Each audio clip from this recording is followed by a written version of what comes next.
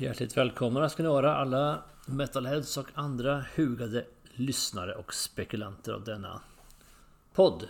Min tanke med dagens avsnitt var att botanisera vidare i det här med festivaler. Jag pratade om det, jag har ju gjort lite, jag har nämnt lite några endagsfestivaler jag gått på. Sen skulle jag göra 3 specialer då med de här flerdagsfestivalerna som jag varit på. Skogsröjet, Bråvalla och Sweden Rock Festival.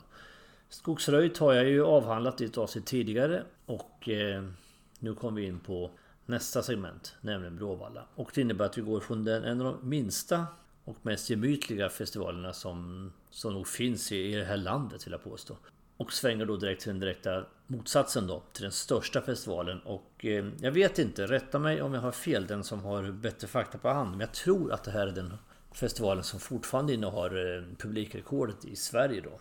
Jag återkommer lite mer till detaljer kring det sen. Och likadant det här med gemytligheten försvinner ju när det är så här förbannat stort. Jag ska inte säga att det inte var trevligt och kul, för det var det verkligen absolut. Så det är inte det. Men den här gemytliga stämningen försvinner ju lite grann i takt med storleken då, när det blir så här.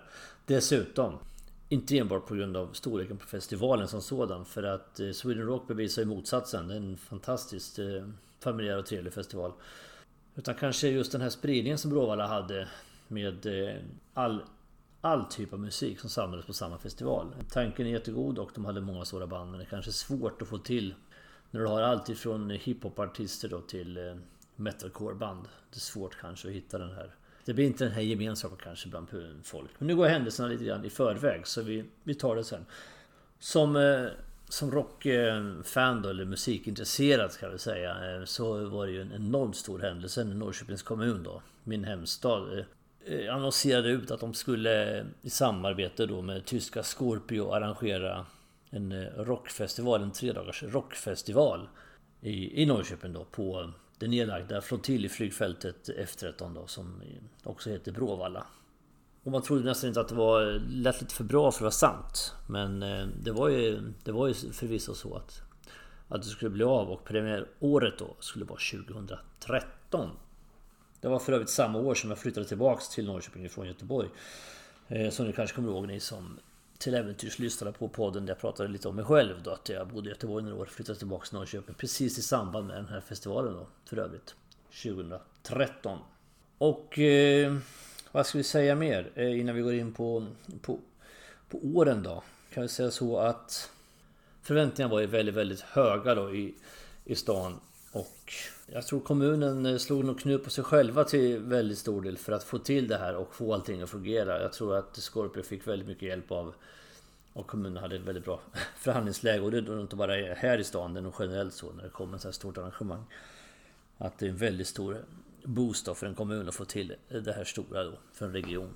Och varför la man just i Norrköping då? Jo, Scorpios motivering var att man la i Norrköping var ju för att för det första i Bråvallafältet, det är ett jättestort öppet flygfält då. Militären hade ju en väldigt stor anläggning här och har fortfarande kvar en del av det här fältet, men större delen är ju öppet då för exempelvis att kunna arrangera en festival då. Så att jag menar, utbyggnadsmöjligheterna var ju närmast oändliga. Man kunde ju haft en eller en musikfestival för kanske 200 000 personer. Det hade fått plats liksom, om man ett äventyr skulle vilja haft det. Dessutom motiverade Scorpio med att de valde Norrköping då. Att logistiskt låg det väldigt bra till. Det är lätt att ta sig till och från Norrköping. Det finns liksom alla sortens kommunikationsmedel finns här. Det är nära till Stockholm, då har nära till ett antal större städer då på pendlingsavstånd, eller på att säga, från väldigt många orter som ligger på 100-150 000 invånare, nära till alla dem. Så de ansåg så att de kunde fånga upp en väldigt stor del av Sveriges befolkning, i alla fall i södra delen då, i och med att de la festivalen just här. Det var deras motivering de hade i alla fall. Och det låter ju rimligt och klokt att man gör så, för all del. Och sagt och gjort, 2013 drog man igång Bråvallafestivalen, och jag kan direkt säga att det var en 3-dagarsfestival som sen utökades till en 4-dagarsfestival från 2016 då. Festivalen levde i 5 år. Första året 2013 och sista året 2017. Så 5 år höll man på, och orsaken till varför man la ner efter 5 år, det återkommer till lite längre fram när vi går igenom festivalen lite grann. Men som sagt, vi startade upp 2013 och det var enda året, ska jag starta med att säga, som jag faktiskt var på festivalens alla dagar, och jag tycker att det var bästa året givetvis då också. Det var nyhetsbehag förvisso också, men det var en väldigt, väldigt bra startfält då. Som jag sa så var det en väldig spridning på artister på Bråvalla-festivalen. Det är absolut ingen renodlad hårdrocksfestival, långt ifrån. Och det kan man se om man tittar på headlinen då, som på torsdagen var Rammstein, där fick hårdrockarna sitt. Sen var det Green Day på fredagen, som är lite mera, ja, lite mer för kidsen och lite allmänt sådär. Och sen Avicii på lördagen då, som ju är en helt annan typ av musik. Så att det var väldigt spridning då. Men jag tyckte det var väldigt, väldigt bra 2013. Fantastiskt bra dagar. Vi hade otroligt roligt. Det var min son och jag som var här de här dagarna. Jag kommer ihåg att det var en väldigt intensiv festivalsommar. För jag tror vi avverkade 4 dagar på Sweden Rock, 3 dagar på Bråvalla och 2 dagar på Skogsröjt samma år. Så att det var väldigt intensivt. Men jävligt roligt förstås. Dessutom några konserter emellan. Nåväl, tillbaks till ursäkta utsvävningen, tillbaks till festivalen då, Bråvalla. På torsdagen då när jag tittade så hade vi exempelvis de lokala hjältarna Eldkvarn invigde alltihop, och det var ju förstås en stilig hommage till hemorten att de tog dit dem. Och det jag tar med mig från Bråvalla-festivalen 2013, det var några saker. Väldigt mycket bra hårdrocksband som sagt. Kontrasten kommer jag väl så väl ihåg. Airborne spelade. Och ni som har sett Airborne vet vad jag pratar om. Ni som inte har sett det kan jag berätta lite grann för. Det är ju ett energipiller som heter duga. De är ju mellan golv och tak, på att säga. Det stämmer ju inte på en utomhusfestival, men ni förstår vad jag menar. Fullständigt totalt jätteröj från start till mål, och sångaren och gitarristen Joel O'Keefe, han är ju fullständigt galen. Jag kommer inte på något bättre ord just nu. Helt vild, skogsvild. Och jag kommer ihåg att roddarna, de här säkerhetsfolket, de sprang liksom, försökte hålla koll på honom, för han for ju och klättrade liksom i PA-anläggningen, i stativen, i de här som man bygger upp scener på. Han sprang ut på publiken, han for omkring. Helt vild, och en otrolig liksom kick att se Airborne live. Det är jättehäftigt. Bandet efter sen, Ghost. Och även om det är samma genre, vi pratar hårdrock, så finns det väl inga band som är mer diametrala motsatser egentligen. Från att ha Joel O'Keefe och hans kompanjoner högt och lågt och fram och tillbaka och hit och dit och upp och ner, så kommer Ghost in med sina, det här var ju första varianten av Ghost 2013, var det släppt en platta bara, Opus Eponymous var den enda plattan de hade släppt då. Så det var ju fortfarande Pappa Emeritus 1. Så de kom in liksom med sina fotvida långa rockar då, och den här maskeringen de hade då, och påvehatten, hela paketet, och han stod ju mer eller mindre still och bara liksom styrde publiken och bandet med små lätta fingerrörelser. Så det var ju en otrolig kontrast, men förbannat häftigt liksom. Och det är någonting jag verkligen tar med mig från den här festivalen. Andra väldigt, väldigt bra konserter var Danko Jones var där och gjorde en fenomenal konsert som de alltid gör. Och jag kommer ihåg Danko Jones sa liksom att nu står vi här på den lilla scenen, men om några år så kommer vi att stå på den absolut största scenen, pekande borta. Dit kom de aldrig för sig, men de kommer dit flera gånger och spelar på större scener hela tiden. De nådde aldrig fram till den största scenen. Andra väldigt, väldigt minnesvärda konserter var Stone Sour exempelvis, med Slipknot sångare Corey Taylor. Väldigt bra konsert. Parkway Drive, en riktig överkörning. Det är lite kul. De kommer in och ser ut som små surfare pojkar då från Australien, nästan som Beach Boys ungefär. Och sen rör de på och manglar något alldeles enormt. Så att det är verkligen skillnad på ett drar, kan man säga.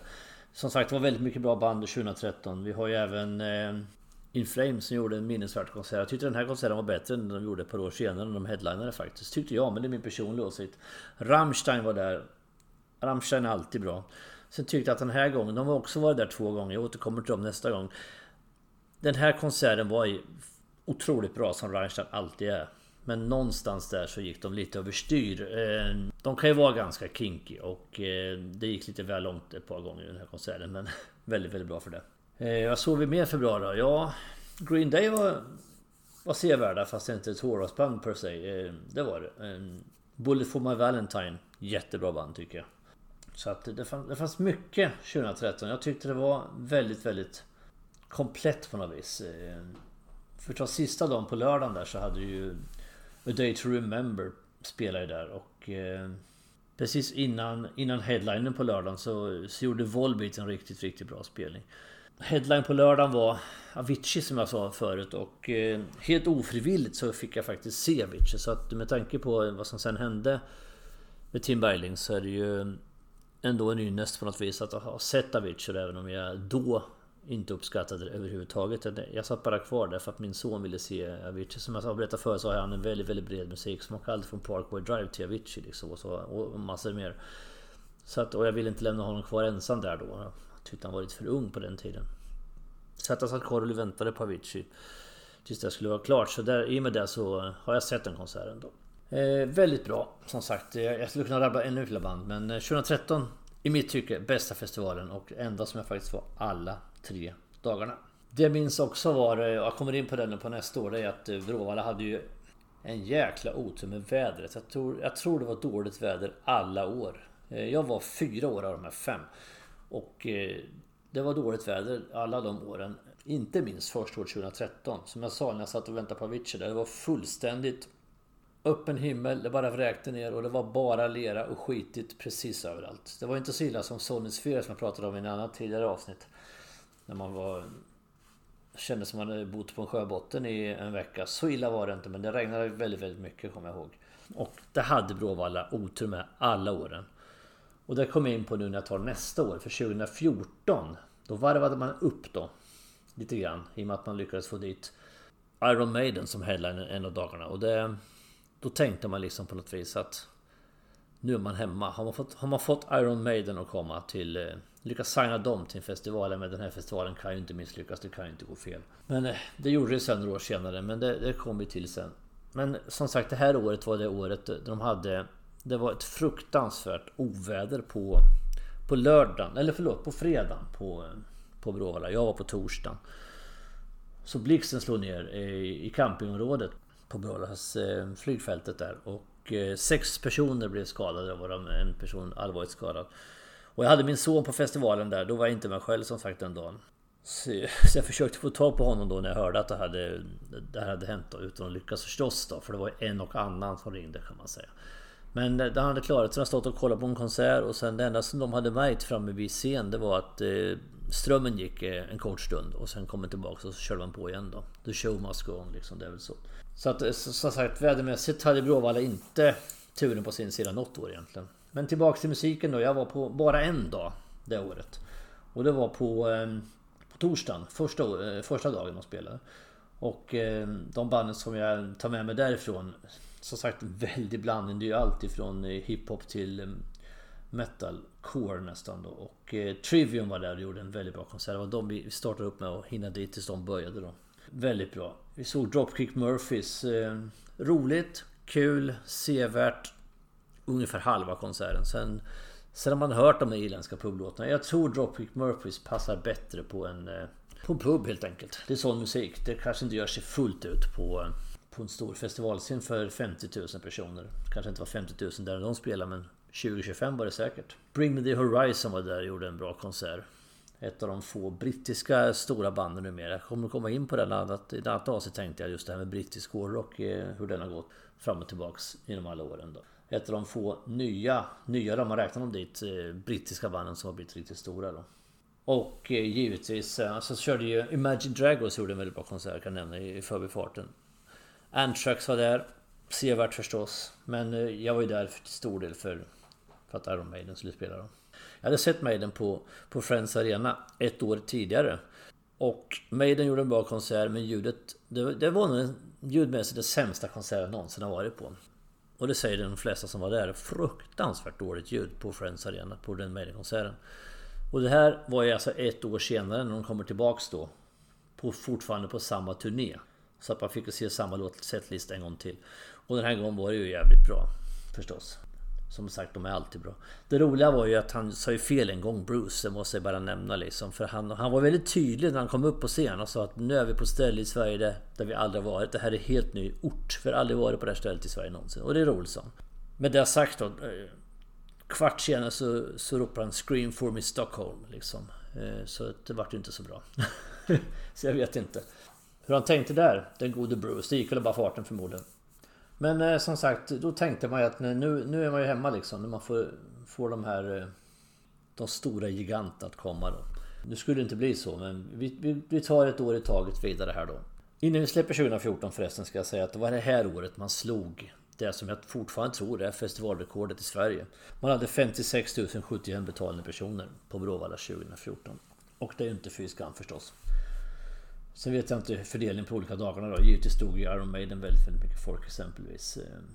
Men en väldig spridning som vanligt och på artister. Så därför var jag bara på torsdag.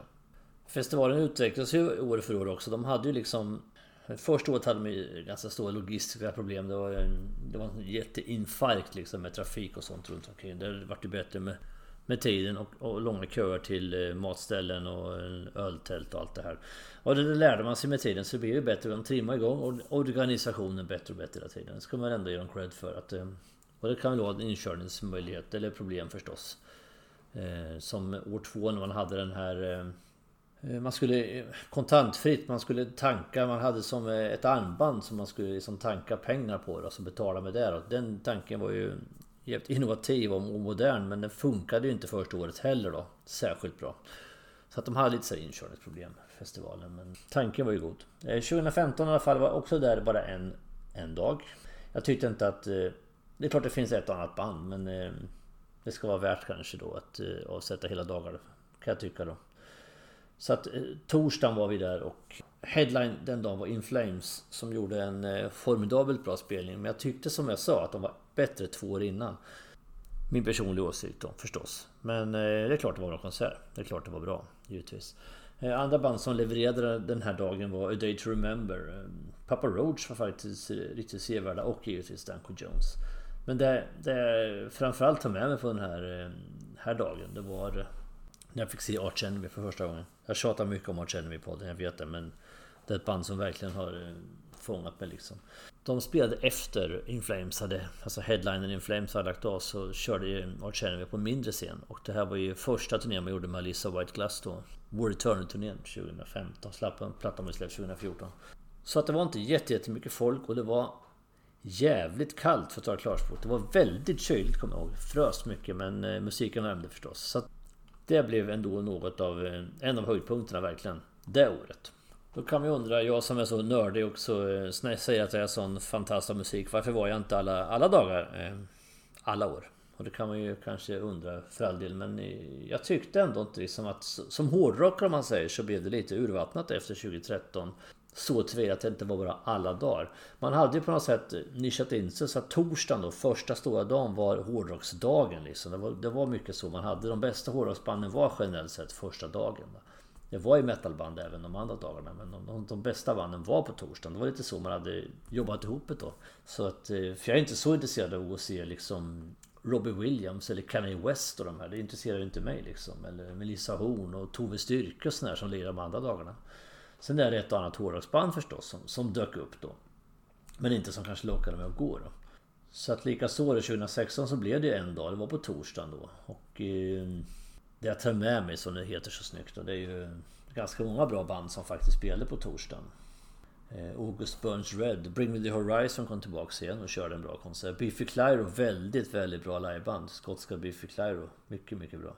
Stora headlinen då, Rammstein, som kom tillbaka och gjorde en bättre spelning nu. De hade tonat ner det här värsta liksom, som jag tyckte. Det kan bli lite för mycket när 50-plussare står i läder och allt som de har och är ganska kinky då. Det kan bli lite för mycket, tycker jag. Men jag älskar Rammstein, jag tycker de är jättebra alla band, så det är inte det. Och den här showen de gjorde det här året var bättre. Och jag stod mycket närmare också, så man fick ta del. Det var liksom så att den här pyrotekniken som de har, man kände verkligen hettan då från all eld och alla raketer och granater och bomber och sånt de körde med då. Häftigt, jättehäftigt bra konsert. Och det var sista året jag var på Bråvalla-festivalen. För 2017 sen så tyckte inte jag att det var någonting att åka på som inte ser mig tillräckligt mycket då. De hårdrocksbanden som liksom var där var ju System of a Down och Linkin Park. Det var ju headliner varsina av dagarna då. Men det är inget av de banden är några som jag direkt har som husgudar om vi uttrycker det så då. Och mitt stora röda skynke då, Sabaton var där och de ville jag definitivt inte se. fanns några band då. Men Danko Jones och Creator då, det kanske inte riktigt motiverar att köpa en endagarsbiljett då. För all del, när de är bra. Så 2017 var jag inte där. Och det blev ju också Bråvallafestivalens sista år. Om ni kommer ihåg så var det ganska mycket diskussioner här de här åren om olika våldtäkter och sexuella ofredanden på mycket festivaler. Och mycket prat om det här på många festivaler. Och även Bråvalla var med i den här diskussionen. Och 2018 bestämde man sig då för att ställa in festivalen. Därför att den officiella förklaringen då var att det hade varit så mycket sexuella ofredanden så att man ville ta nya tag och se över sin organisation. Nu vet inte jag. Jag tror själv att det här var en dålig ursäkt. Eller en dålig ursäkt var fel ord. Det var ett sätt för Scorpio då, arrangören, att dra sig ur det här festivalen som de inte hade fått den här snurren på som man hoppas på. Och göra det på ett sätt som de ändå fick goodwill. Att de använde sig av det här ämnet då. Och det är givetvis, det kanske låg en viss sanning i det. Och det är ju väldigt bra liksom så. För all del, det är ju... Men det måste man kanske kunna hantera på ett annat sätt än att ställa in en festival. De har ändå ett helt år på sig att fundera på vad man ska göra. Så jag tror, jag är inte ensam om det, att det var nog ett sätt för dem att dra sig ur det här. För att det gick nog inte så som de hade hoppats. Och jag förstår faktiskt ingenting av det här, varför de inte lyckas och få det att fungera då. För sen, det finns ett antal orsaker då. För 2018 då, när de drog sig tillbaka, så kom Lollapalooza, den stora festivalen i Stockholm, och la sig då på exakt de datumen som Bråvalla hade haft. Den slotten liksom försvann, och det har säkert en viss betydelse, för det är en gigantisk festival. Men i övrigt förstår jag inte liksom varför de drog sig undan. För att i mitt tycke, Scorpio är en jättestor festivalarrangör. De har ju alltså festivaler i Danmark, Finland, Holland, Tyskland, Österrike, Sverige. Och har man i många år. Och får inte snurr på det här när man har publikrekord utsålt varje år. Personalen som jobbar gör det mer eller mindre ideellt. De fick väl ett festivalpass ungefär mer eller mindre och gratis mat för att få jobba där, de som jobbade. Kommunen slog säkert knut på sig själva för att få den festivalen till stan. Så jag tror inte att de betalade några jättesummor för att spela här. Eller arrangera festivalen. Man gjorde ju man fixade med trafikplatser för att få trafiken att funka. Allt det här bekostades av kommunen, allting. Man fick dit de största artisterna liksom inom varje genre då. Och lik förbannat så kan man inte få det att lyckas. Jag förstår inte riktigt. Någonting är som inte stämmer med det här. Och jag tycker det är jättetråkigt. För det var väldigt roliga år när Bråvallafestivalen var här i stan. Det var jättekul på alla sätt och vis. Ja, med det sagt så kan man ju bara beklaga att det blev som det blev. Det är jättetråkigt, och hela sanningen får vi säkert aldrig veta. Men jag hävdar fortfarande bestämdigt att det här var ett sätt för Scorpio att ta sig undan en festival de inte lyckades ro i hamn på det sättet de hade tänkt sig från början då. De hade säkert goda intentioner, självfallet, men ett antal parametrar gjorde uppenbarligen så att det inte blev den här vinstmaskinen de hade hoppats på. I min värld är det helt obegripligt faktiskt. Men vi släpper det spelar inte så stor roll. Vi ska runda av det här avsnittet och göra förstås då som vanligt då en topp 5. Och ja, det blir ju självfallet då de 5 bästa konserterna som jag tar med mig från de 4 åren jag var på Bråvallafestivalen i Norrköping. Så vi startar väl upp då med konsert nummer 5. Danko Jones 2013. Ni som har sett Danko vet, och ni som inte har sett honom har verkligen missat något, det har jag sagt förut. Och just 2013 var en väldigt bra konsert. De 2 bästa konserterna jag har sett med Danko Jones, det var en konsert jag såg i en liten konsertlokal i Norrköping som heter Hallarna. Där det kanske bara var ett par hundra som tittade, och att det var väldigt tajt och svettigt och jävligt bra liksom. Och sen då den här på Bråvalla då. De var samma år, de här 2 konserterna. Och otroligt bra konsert. Man blir på väldigt bra humör när man ser Danko Jones. Det är otroligt underhållande. På 4:e plats tar jag Ghost-konsert 2013. För det var första gången jag såg Ghost. Och det var något nytt. Och det var något jäkligt udda och väldigt häftigt. Och sen den här kontrasten som jag sa då. Airborne är absolut i all ära jättehäftigt liksom. Men sen kommer Ghost in och bara med små medel och styr hela publiken. Den konserten bär fortfarande med mig. Jag tyckte den var väldigt häftig alltså. 3 lägger Rammstein från 2016. Alltså andra gången de kom dit. När de hade tonat ner det här värsta och höll sig mer till den pyrotekniska finessen de har då. Väldigt bra. Sen som 2 har jag Arch Enemy 2015. Just för att kunna leverera så pass bra och göra en så bra spelning liksom mitt i natten efter att headlinen har spelat och många är trötta, många går hem. Men de som stannar kvar i de som verkligen vill se bandet då, så det blir en väldigt bra närhet liksom mellan band och publik. Så den spelningen var väldigt bra förstås, annars hade jag inte med på den här listan då, givetvis. I det lite mindre formatet som det ändå var då, om man jämför med exempelvis vi hade sett In Flames precis innan inför mellan 40 och 50 000, och så spelar Arch Enemy för mellan 2 och 5 000 kanske någonstans, men gör det väldigt, väldigt bra. Så den konserten tyckte jag också är någonting som jag vill ha med mig då i minnesbanken från Bråvallas åren då. Och det är klart, det blir Iron Maiden 2014 som man måste lägga först. Jag trodde väl aldrig i min vildaste fantasi att världens största hårdrocksband, som jag ändå betraktar dem som, skulle uppträda i min egen hemstad. Det är ju helt osannolikt, sånt där som det hände liksom inte. Men det gjorde det året 2014 var faktiskt Iron Maiden i Norrköping och spelade, och det var häftigt. Mycket, mycket häftigt, och dessutom som alltid med Maiden en väldigt, väldigt bra konsert. Jag hade bra platser, vi stod nära också, det gör ju sitt till dessutom också. Så att med det sagt då, så knyter vi ihop den här lilla säcken runt en numera insomnad festival. Saknad av många, även av mig. Jag tycker det var tråkigt, som sagt, jag har sagt det förut, jag säger det väl igen då. Tråkigt var det. Vi får gå på de festivaler som finns kvar i den mån som det här förbannade viruset släpper sitt grepp om världen. Så hoppas jag att man ska kunna besöka festivaler och gå på konserter i framtiden igen. Jag hoppas den här lilla resumén av Bråvallas korta men intensiva livscykel har varit till nöje och glädje. Vi hörs snart igen, som sagt. Vi fortsätter som sig bör, som alltid, att stava med det hårda alfabetet. Tack och hej!